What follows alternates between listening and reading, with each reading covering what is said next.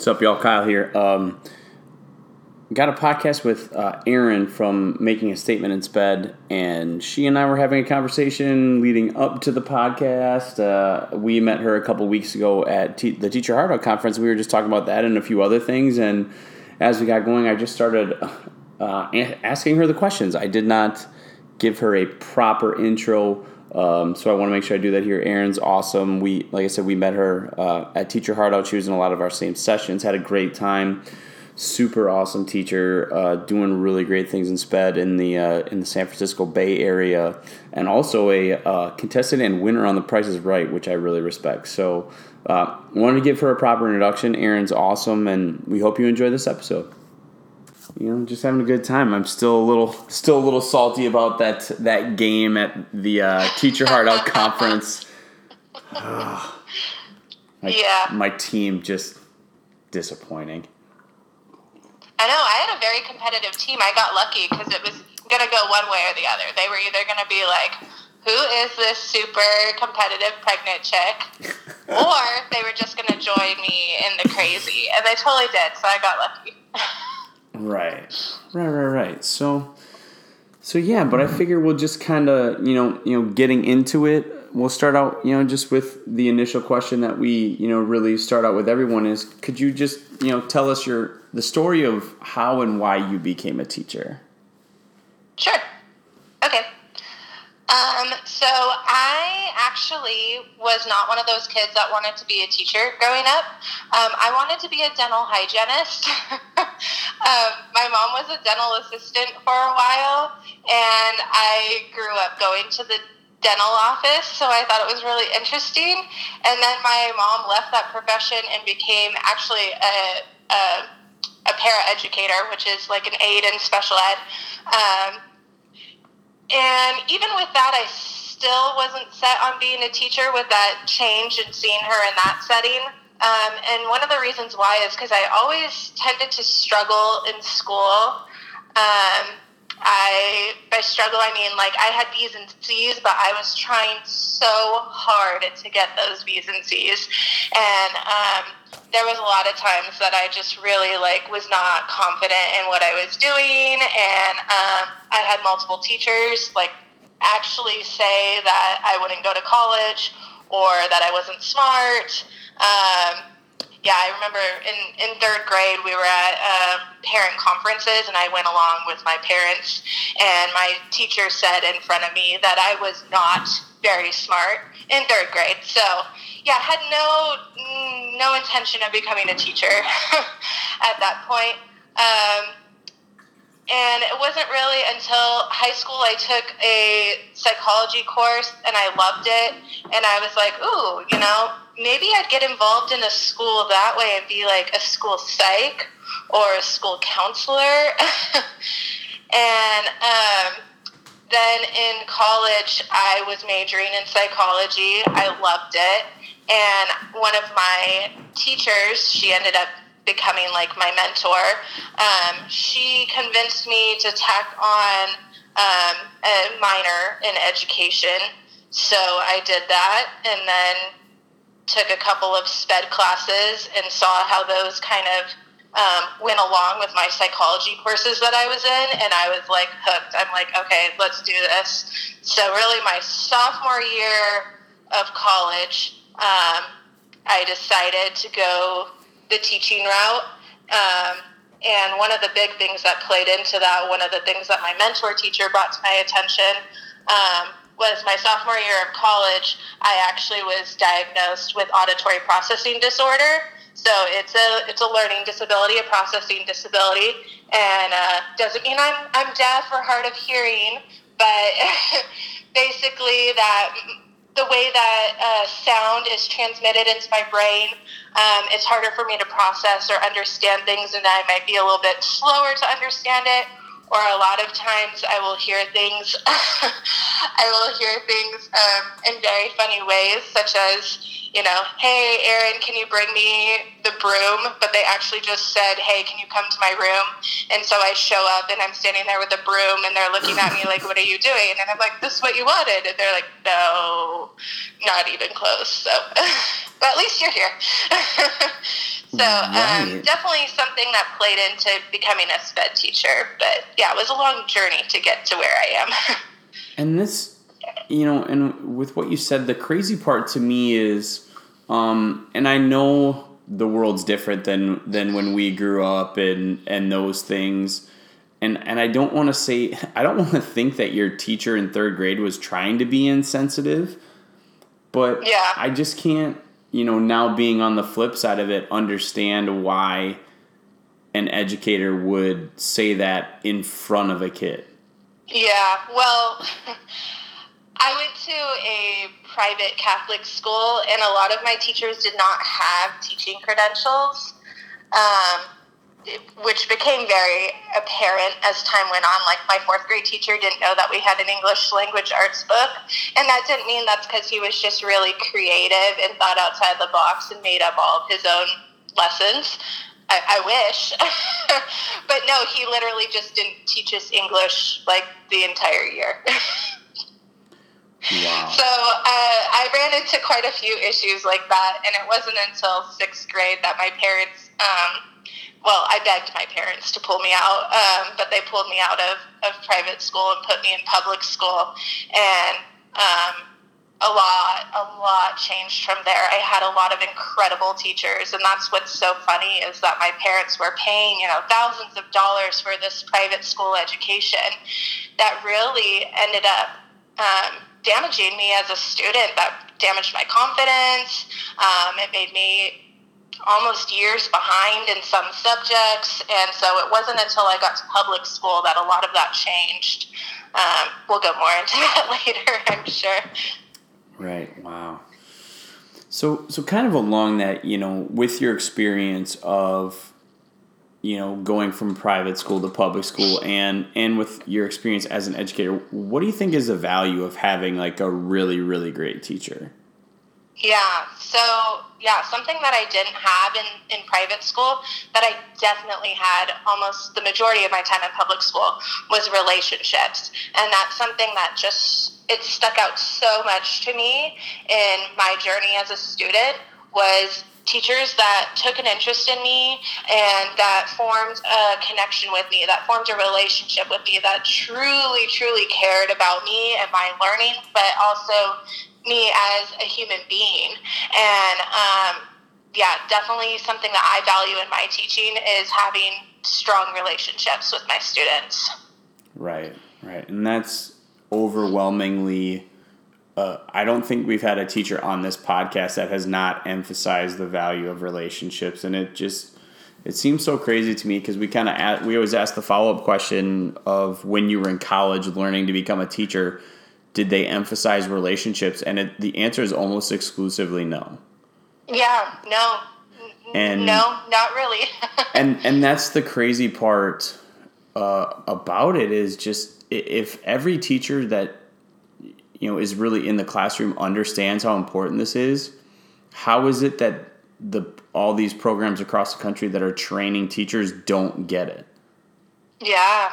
And True. don't make it an emphasis. So, but I really, and that's one of the things that I value about the teacher community now, especially the Instagram teacher community, is teachers are putting out there what's really important, and they're talking about the things in the classroom that really matter.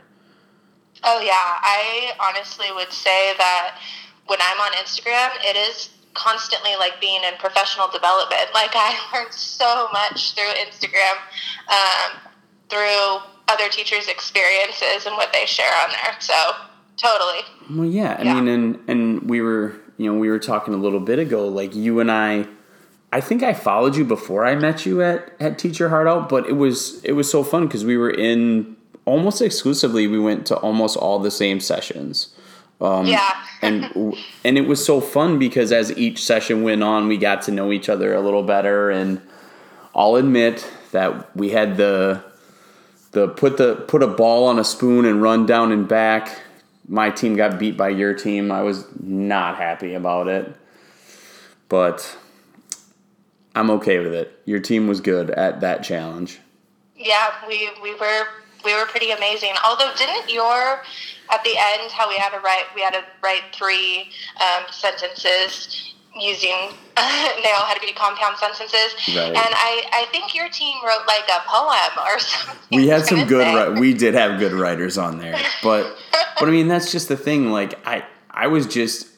I mean, I still kind of am on cloud nine because it seems like every day I just scroll back through my pictures from the conference and, I see everybody that's at the TPT conference this week and I'm just like, man, I wish I could get around.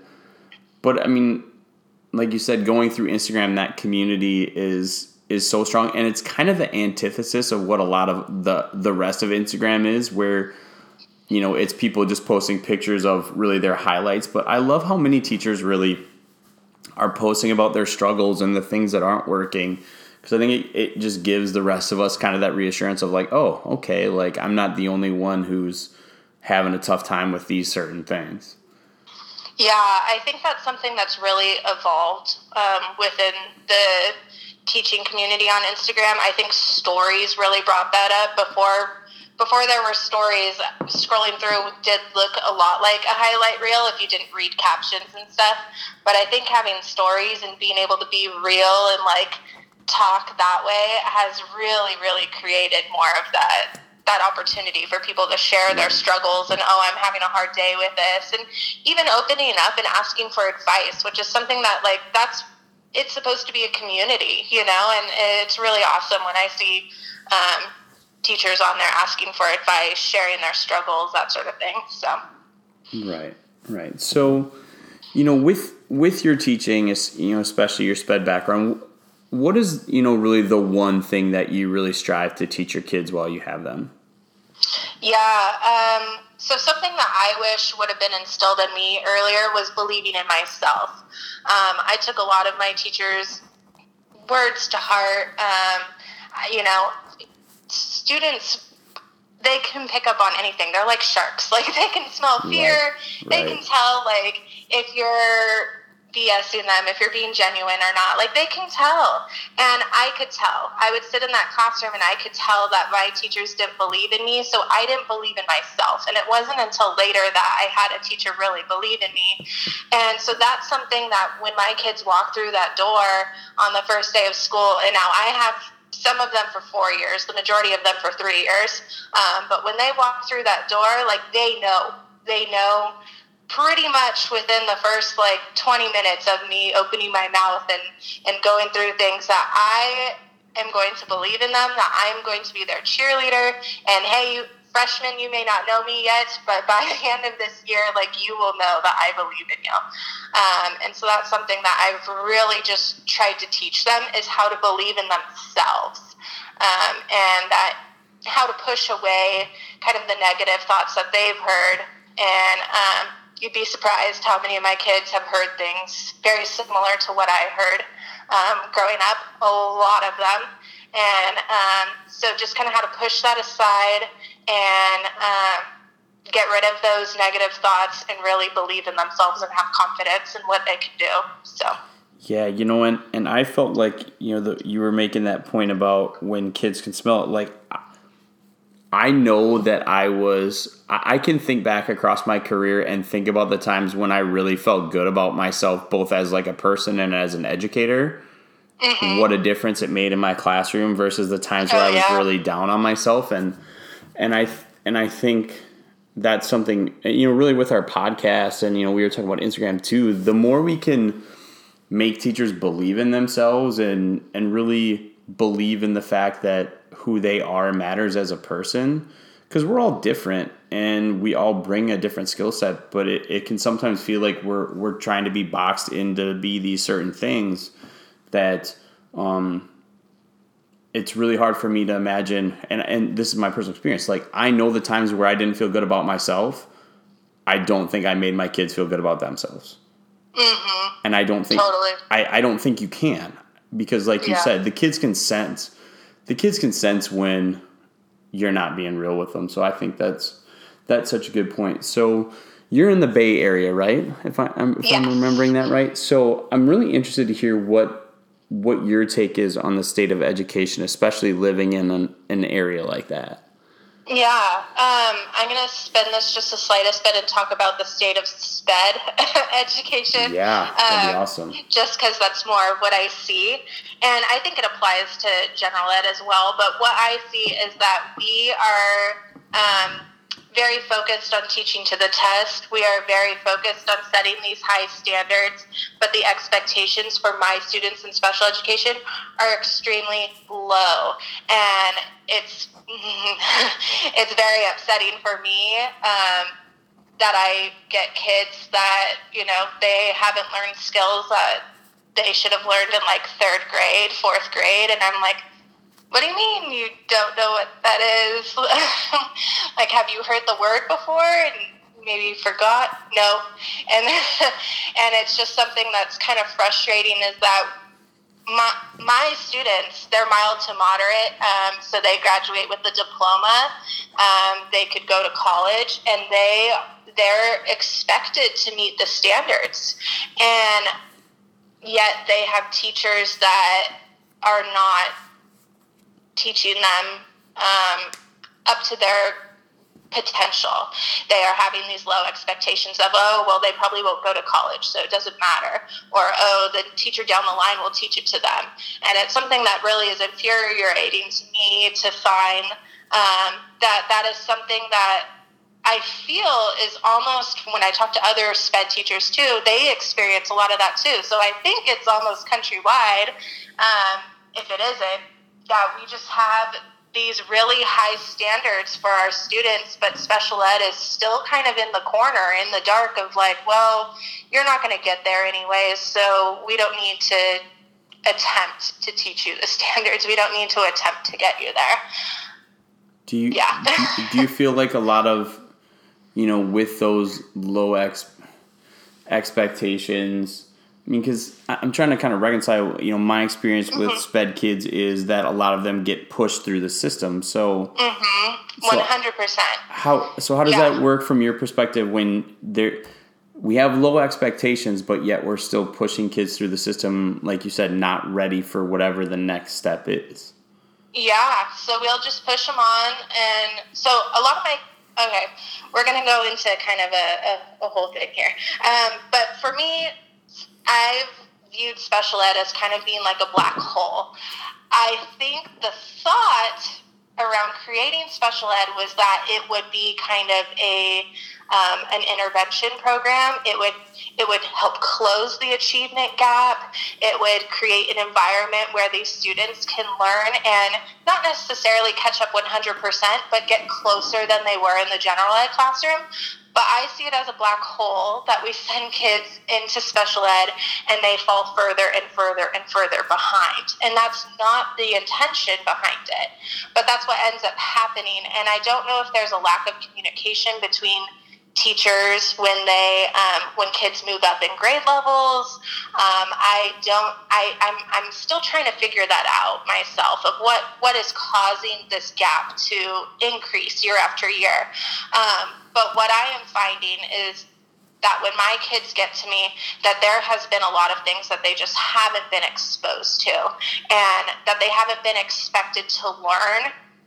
And the thought behind it from what I get from my students is that they weren't expected to learn it because it was believed that they couldn't learn it and that they wouldn't need it for their future. Like college wasn't an option, basically, even though it 100% is for my students. I mean, when I say mild, like these are kids that some of them just have dyslexia. Some of them have the same exact disability that I have. And I always wonder what would my life be like had I been placed into mild to moderate SPED, had I been placed into resource. What would that look like for me? And I don't know. Right. And the hard thing with me too, and I'm sure you deal with it, is you were talking about why the program was developed, and we're trying to, serve the kids the best we can, but it seems like they take, what is now a culture where accountability is everything, where we're monitoring, and this is general education. Like, as teachers, we're having to basically prove every day that we're doing our jobs by some type of form or filling these things out or data. And it's like times 10 for sped kids because by law they have to get these services. And I just felt like a lot of times we spent so much more time doing the paperwork and all that we didn't prioritize actually serving the kid. And, most of the kids, I didn't have anyone that was really severe special ed. But every special ed kid I had skills and were capable of doing good things and, were capable of learning if it was in their own way. But it just was so hard to find the right approach. And a lot of times I co-taught with a sped teacher, but I was never really paired with somebody that was the right vibe for me. So it was more like me teaching, and them just kind of walking around like helping. And I think in the co-teaching setting, I really wished at some point I would have gotten paired with somebody who was like really my jam, because I think it would have been fun and you really could have done good things in that situation. Yeah, totally. I know for me, so we don't do co-teaching at my school, which I think that's kind of the wave of the future and where it's going to go with inclusion and everything. But I'm the only mild to moderate English teacher. So I have my kids 9th grade, 10th grade. I used to have 11th grade. Now I have 12th grade. We'll see if that switches back. But so I am the only mild to moderate English teacher besides the person that teaches 11th grade, but there are mild to moderate history teacher. And so for me to collaborate with other people, I'm going to Gen Ed and getting ideas from them, and then I am taking those ideas and I am accommodating them. And I think something that people get confused in special ed is they confuse, especially in elementary school, this is a confusing thing, and in junior high, is they will apply a modification instead of an accommodation. And for my students, a modification does not earn them a diploma. So I cannot take the Gen Ed teacher's assignments and completely change them. I can add stuff to them. I can come up with my own assignments that reach the standards, of course, too. But if I'm trying to have them do similar things and really feel like, believe in yourself. This is what the Gen Ed 9th graders are doing. They just finished reading of Mice and Men too, and things like that. Giving them that opportunity to really reach the same things that the other students on our campus are doing has been really, really helpful. But sometimes it's very isolating because I'm the only one that does what I do on my campus. So what is the difference between modification and accommodation? Okay, so an accommodation is adding something, such as like reading aloud. So reading aloud the instructions, reading aloud the novel, as long as you're not looking for reading comprehension, because then if you add reading aloud to them, then you're not testing their reading comprehension, and you're testing their auditory. But anyways, a modification is straight up changing it. So rather than my students being given an essay test, they are now given multiple choice. So I changed the standard there because I'm no longer testing their ability to write and looking for grammar and punctuation and spelling and all of that. Now I'm just looking for, can they fill in a bubble? So that is a modification. An accommodation would be maybe that student, they don't actually physically write it themselves, but I become their scribe and they say to me what they'd want to write. They also have to say the punctuation and things like that, and I write for them. And you said in your school, kids who get accommodations can get a diploma, but kids who get modifications cannot? Exactly. Yeah. So in the state of California, I know it's different in other states, but in the state of California, in order to receive a diploma, you could not have modified curriculum. Wow.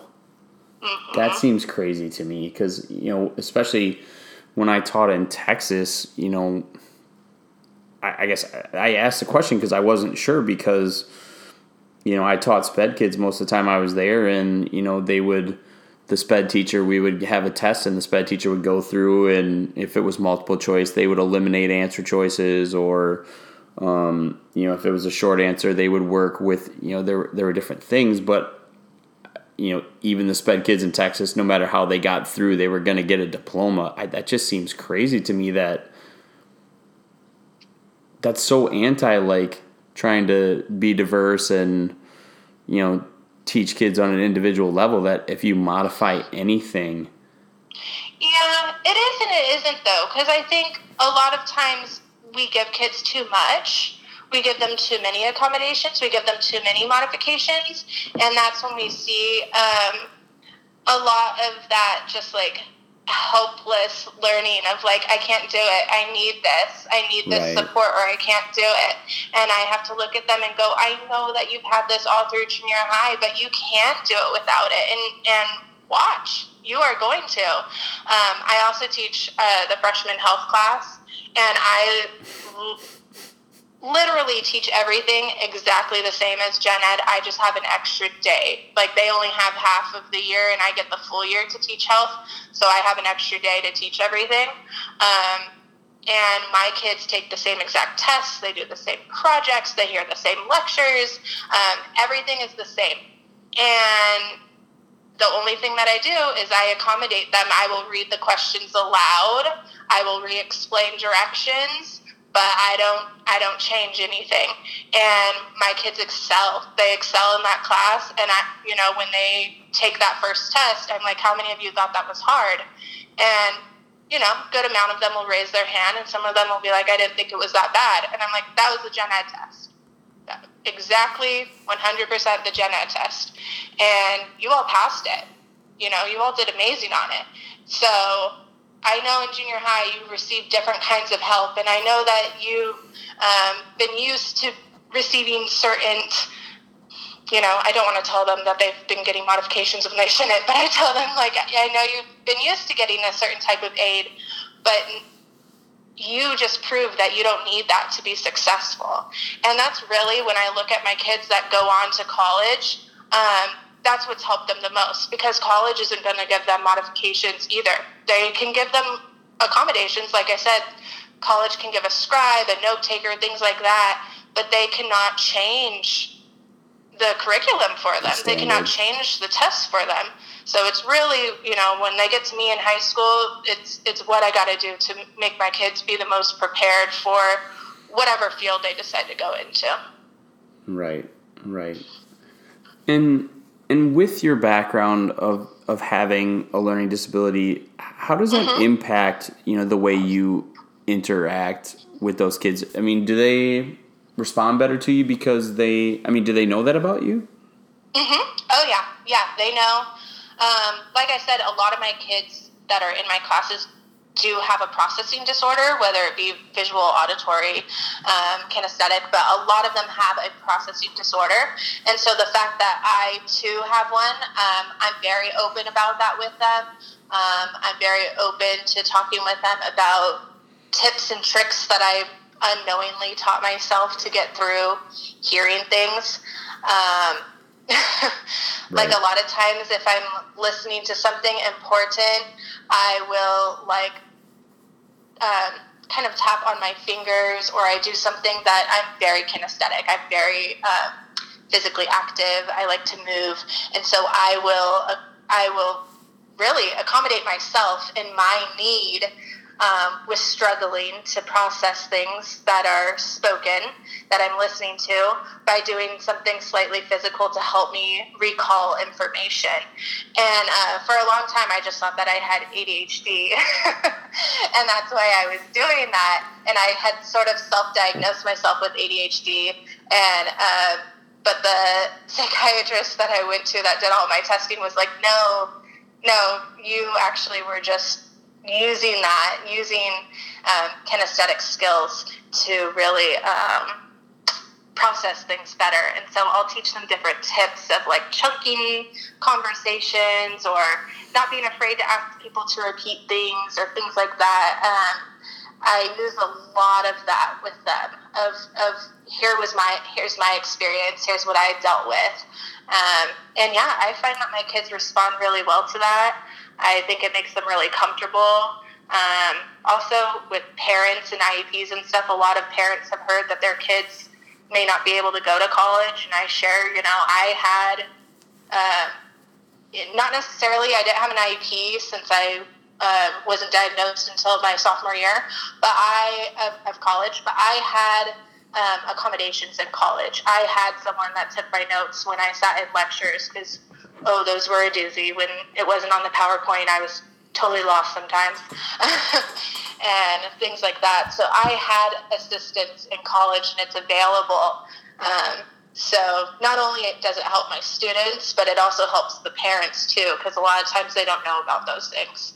Right. And I'm totally like with you on that in terms of being a very kinesthetic person. And, if I could go back to college, I would, if I were in college now, because I'm a very auditory person, like I get 10 times more out of an audio book than I do out of reading a page book, because I feel like every time I read a page book, I'll do that thing where I'm on page 20 and then 5 minutes later I'm on page 30 and I have no idea what I just read.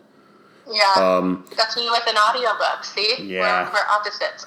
See, but the thing is, though, for me though, I wish I would have known in college. Like now with an iPhone, if I was in it, I would set my phone down and I would hit the record button, and every time there was a lecture, I would just record it so that way I could go back through it on my own time. Because I wanted to, I want to take notes, in classes and do those things, but it was really hard for me to listen and take notes. Like my friends, and this is what I'm learning in my mid-30s, is that I can't have more than one thing on at a time. So if I'm writing something, I can't have music on because I'll get distracted.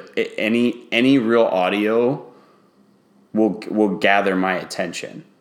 Yeah. So that makes sense. So when I'm doing something like that, I'm learning, like I can't listen to an audiobook and do something. Like if I'm cleaning my house, yes, then I can listen to music and do that, because it doesn't take me any real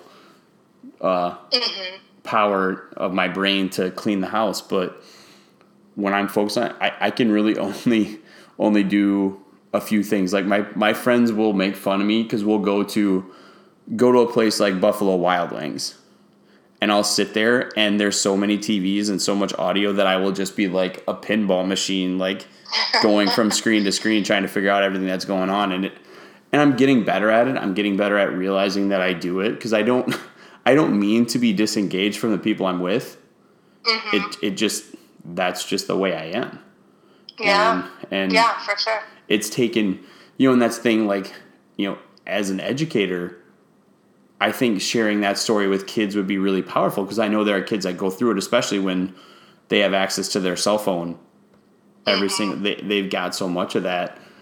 But really, for me, I wish I could go back and know what I know then what I know now. But I mean, I think that's really great that you share. I mean, because I know a lot of teachers, and I had a lot of teachers that were very anti-sharing what was really going on with them and what they were going through. And I really admire you that you're like, hey, I went through it. And I think that's such a powerful lesson for kids. Like Wilkie tells a story to his students that he dropped out in the 6th grade and then had to go back and repeat the 6th grade. And he's going back to teaching 6th grade this upcoming year.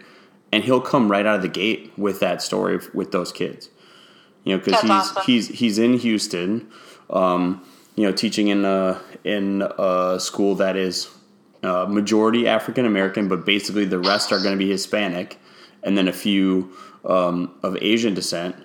But a lot of those kids come from rough backgrounds, and they've had a tough time in school. And that story of him saying like, "Hey, I did it," from that perspective, I think is super, super important. Yeah, totally. So, what advice would you give to a general classroom teacher on how to be more effective with their SPED students? I definitely think just don't drop your expectations of them. Some teachers, I think, come right out of the gate just looking at their disability, and seen in red next to the student's name, SPED or IEP, and they're like, oh gosh, like I need to differentiate. And I think before you differentiate, really, really try to understand what the student's needs actually are. Because sometimes what's in the IEP, there's a lot of extra, like I said, extra accommodations, extra modifications. And I think just trying to figure out what does the student truly need and going with that, you're going to be a lot more helpful in the IEP to say, hey, I still, those accommodations were available when they were needed, because they're written in the IEP, so they got to be available. They were available when they were needed, but this student really excelled without them, and I'm not sure if we need them anymore. And that parent's going to be happy. That student's going to feel like they're overcoming just this past of hearing what they can't do and really starting to understand more of here's what I can do. So I think really just giving that child a chance. Yeah. So, when we were talking a little bit about what we wanted to talk about in the podcast, you were talking about your school's peer counseling class, and I'd really like to hear more about that. Yeah. So I actually, I wear a lot of hats. I teach SPED English, I teach SPED Health, and then I also teach, this is considered a gen ed elective, but of course my kids can take it as well. And so it is called Peer Resources. I always refer to it as peer counseling because people are always like, what's peer resources? But that's the coded name. It is called peer counseling. And it is just an incredible class that really trains students how to be available to help other students conquer different problems that they may be dealing with. But before I teach them how to counsel others, it really is about teaching them to look intrinsically within themselves. What's bothering them? What do they have bottled up? And really dealing with stuff that they may not be wanting to touch and kind of bringing that out. And then once we get to that point, then it really goes into training of, okay, now that I've helped myself, how do I help others that are struggling on campus? So it's a mental health-based class. It's really like I get kids in there from all different walks of life. I have, AP kids. I have the middle of the barrel kids. I have struggling students. I have kids that have been in counseling enriched SPED with emotional disturbance as their diagnosis. So I have a big mix of students in that class that are all there because they want to help other kids.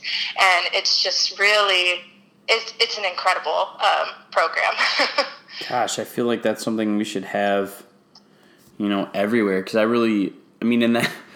I wish you could have that class for teachers too, because I think, and I alluded to it a little bit earlier, you can't take care of someone else if you haven't taken care of yourself first. And I think the fact that you're really forcing, I don't want to say forcing, but you're leading kids to look inward, like you said, and really figure out what's going on with them.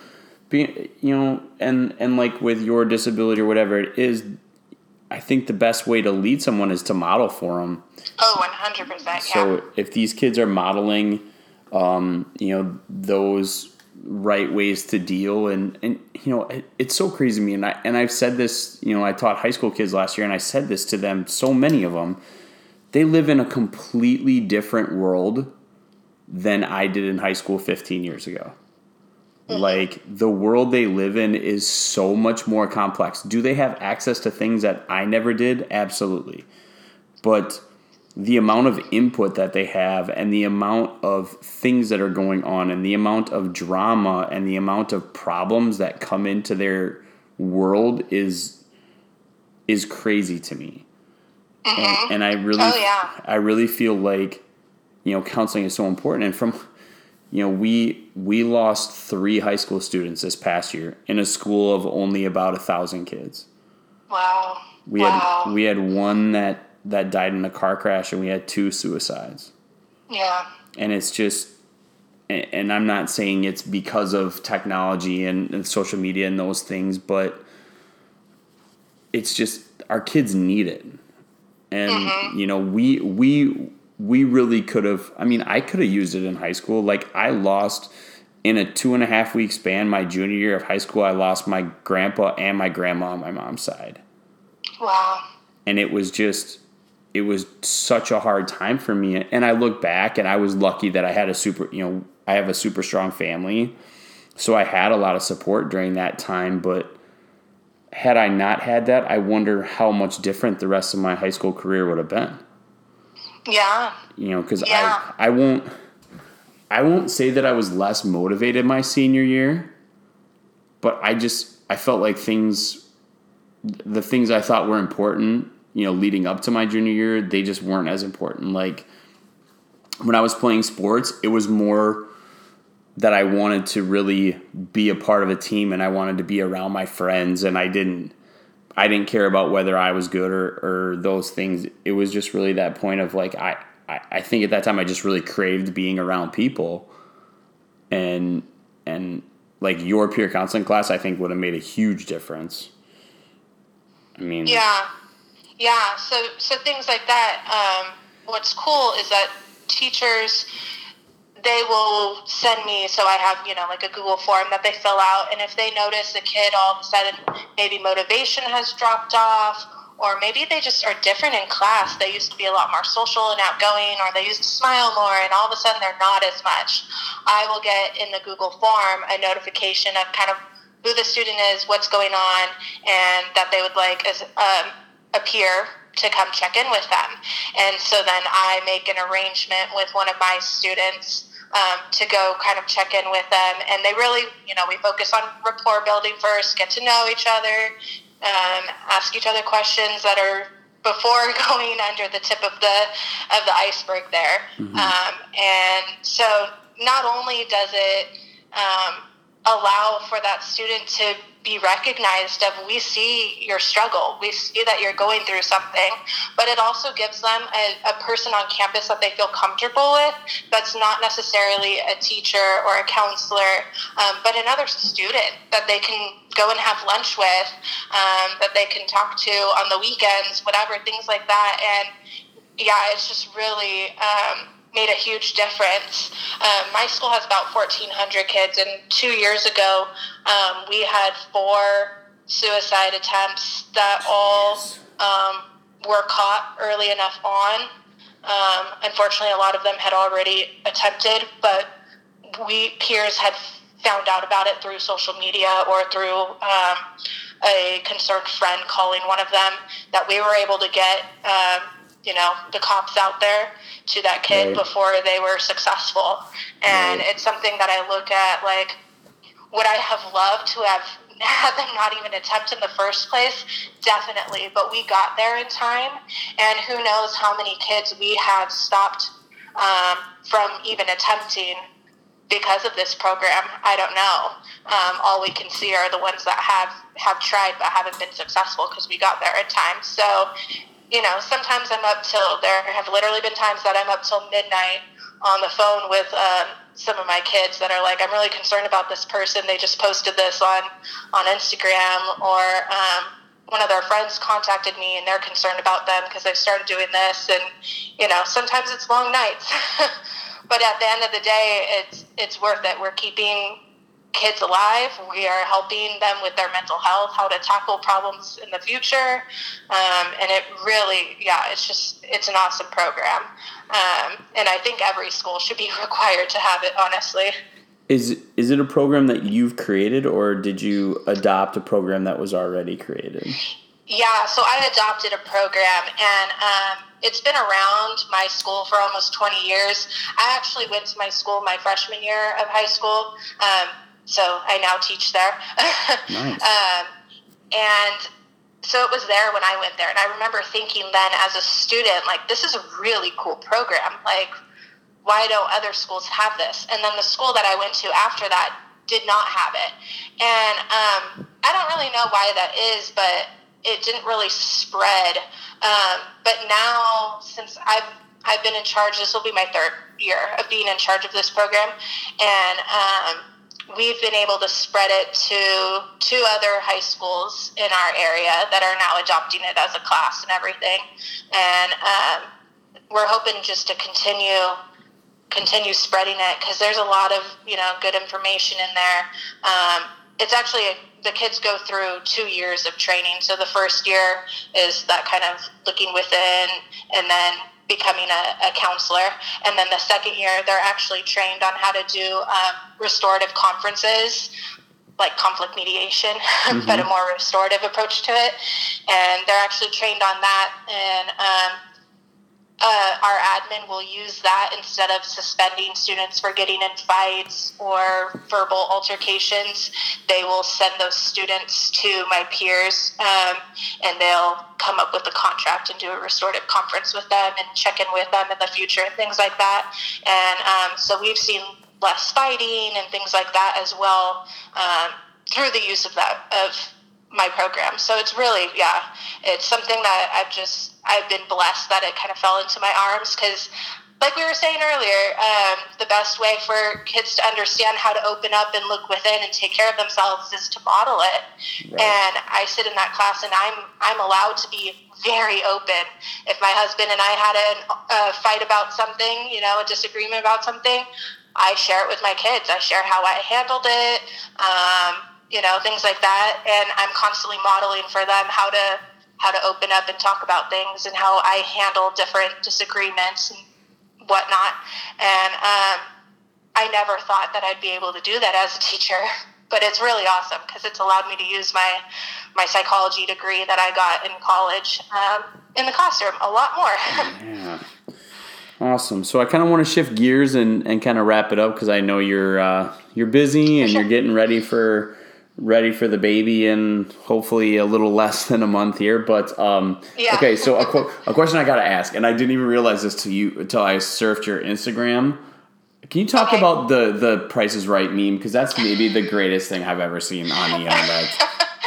All right, what do you want to know about the Price is Right meme? Okay, so you were legitimate, like, made it to the Showcase Showdown? Yeah. Did you win? Yeah, I did. I won the entire thing. What did you win? So I won a car. It was a 2017 Prius, like fully loaded and whatever. They don't tell you before you go on the show, but you can actually apply the cost of the car onto any car within the same whatever it is, the same. So I could go anywhere within the Toyota line. So I was able to go up. I ended up putting a nice hefty down payment on a Lexus from my winning of the Prius. And then, it was really nice. And then I also won a trip to the Mediterranean. And it was really funny, because I had told my husband before I went on the show that next summer I really want to go to Italy and Greece. I'm like, I really want to go. We will put money aside. We will scrape money together. I don't know. Right. But we're going to figure out how to get there. Yeah. And then I won it. Awesome. So was that when you go on there, did you know you were going to get called down to the thing? No, I had no idea. And with my auditory processing, they said my name and I didn't even process it. Oh, that's awesome. I had to read it off of the cue card. Oh, that's so awesome. So then, where did the picture you posted on Instagram, was that a friend took that or? No, that was actually a still from the episode. So I was watching the episode and I saw that face, and I paused it and took that picture, a screenshot of it on the computer, because I was dying, because that is such a me face. What was happening at that time that the picture was taken? So before the Showcase Showdown started, one of the producers came out and warned myself and the other girl, said, you need to be aware that no one likes to watch a show where both contestants go over and no one wins. So whatever you think it is, bid a little lower. So I was like, okay. So I totally lowballed the amount that I thought my showcase was. And that face was Drew Carey reading it off and me being off by $9,000 and being like, oh, yep, man. I don't know if I won this. Did the other lady go over? Oh no, she totally lowballed it too, even more than I did. And finally, when I got over the shock of the difference, and I thought about her showcase and the price of her items, because she only bid like $1,000 more than I did, and she had the higher showcase. Like she had a speedboat and a Harley and a trip somewhere, things I wouldn't have wanted necessarily. Right. But so hers was definitely worth more than mine, and she only went like $1,000 above me, and I'm like, oh, there's no way. Like my Prius compared to her Harley and her speedboat, like I got this. And so the next face, which they don't show because they pan over to her, but the next face was me looking at my two teaching buddies in the audience and being like, I got this. That's awesome. That's so fantastic. Monica Genta, who presented at Teach Your Heart Out, she was telling me she was on the show Let's Make a Deal with Wayne Brady. Really? Yeah. No way. But she said it was crazy, and that's why I asked you if you knew you were going to get picked, because she knew she was going to get picked. Oh, really? Yeah. Yeah, no, you have no idea literally until they tell you to come on down. What did you bid on when you went on down? I bid on an electric guitar and a light up keyboard. I chose not to keep either of those. I thought about keeping them and donating them to our music department, but they didn't want them. So then I just, I didn't keep them because I didn't want to do the taxes on them. Dude, that's hilarious. All right, so to wrap it up, and these questions you can answer, based on teaching or based on just whatever. So, what's the best advice you've ever been given? I think the best advice has been don't compare your chapter 1 to their chapter 15, and just never knowing where someone else stands in their profession or in their life, and just really focus on yourself and your successes rather than looking at someone else's.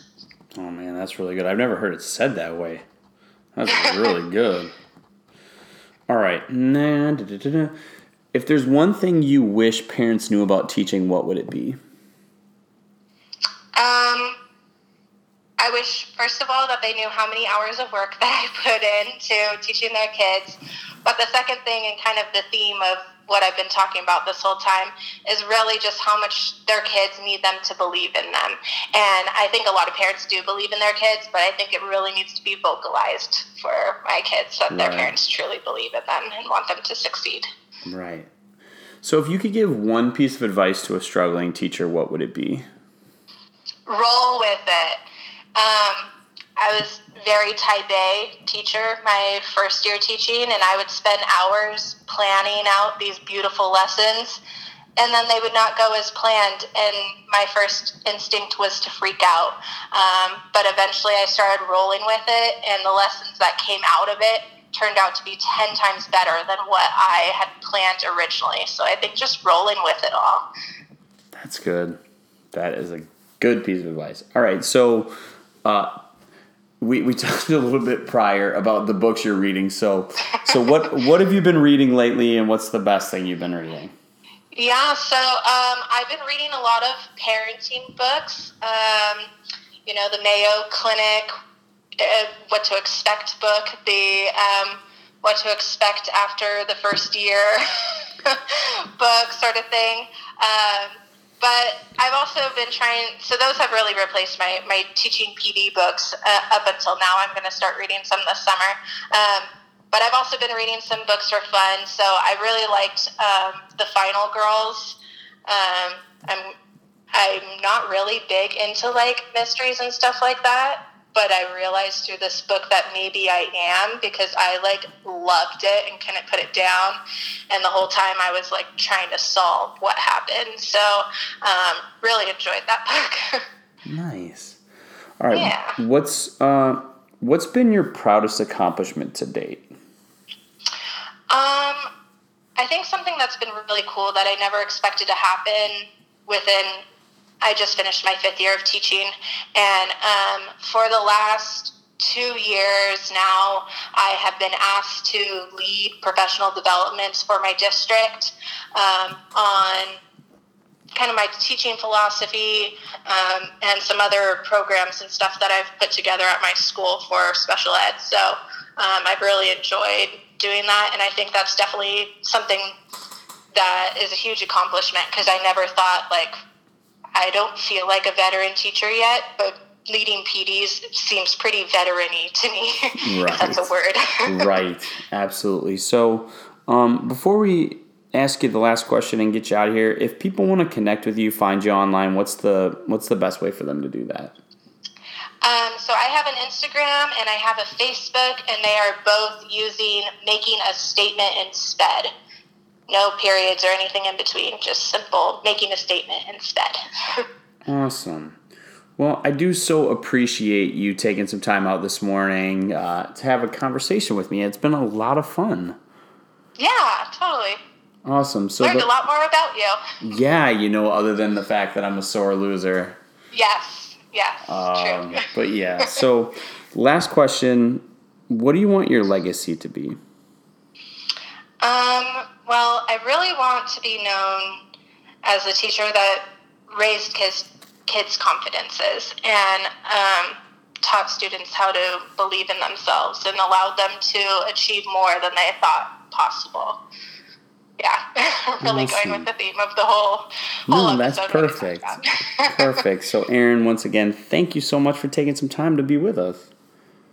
Thank you for having me. I really enjoyed this.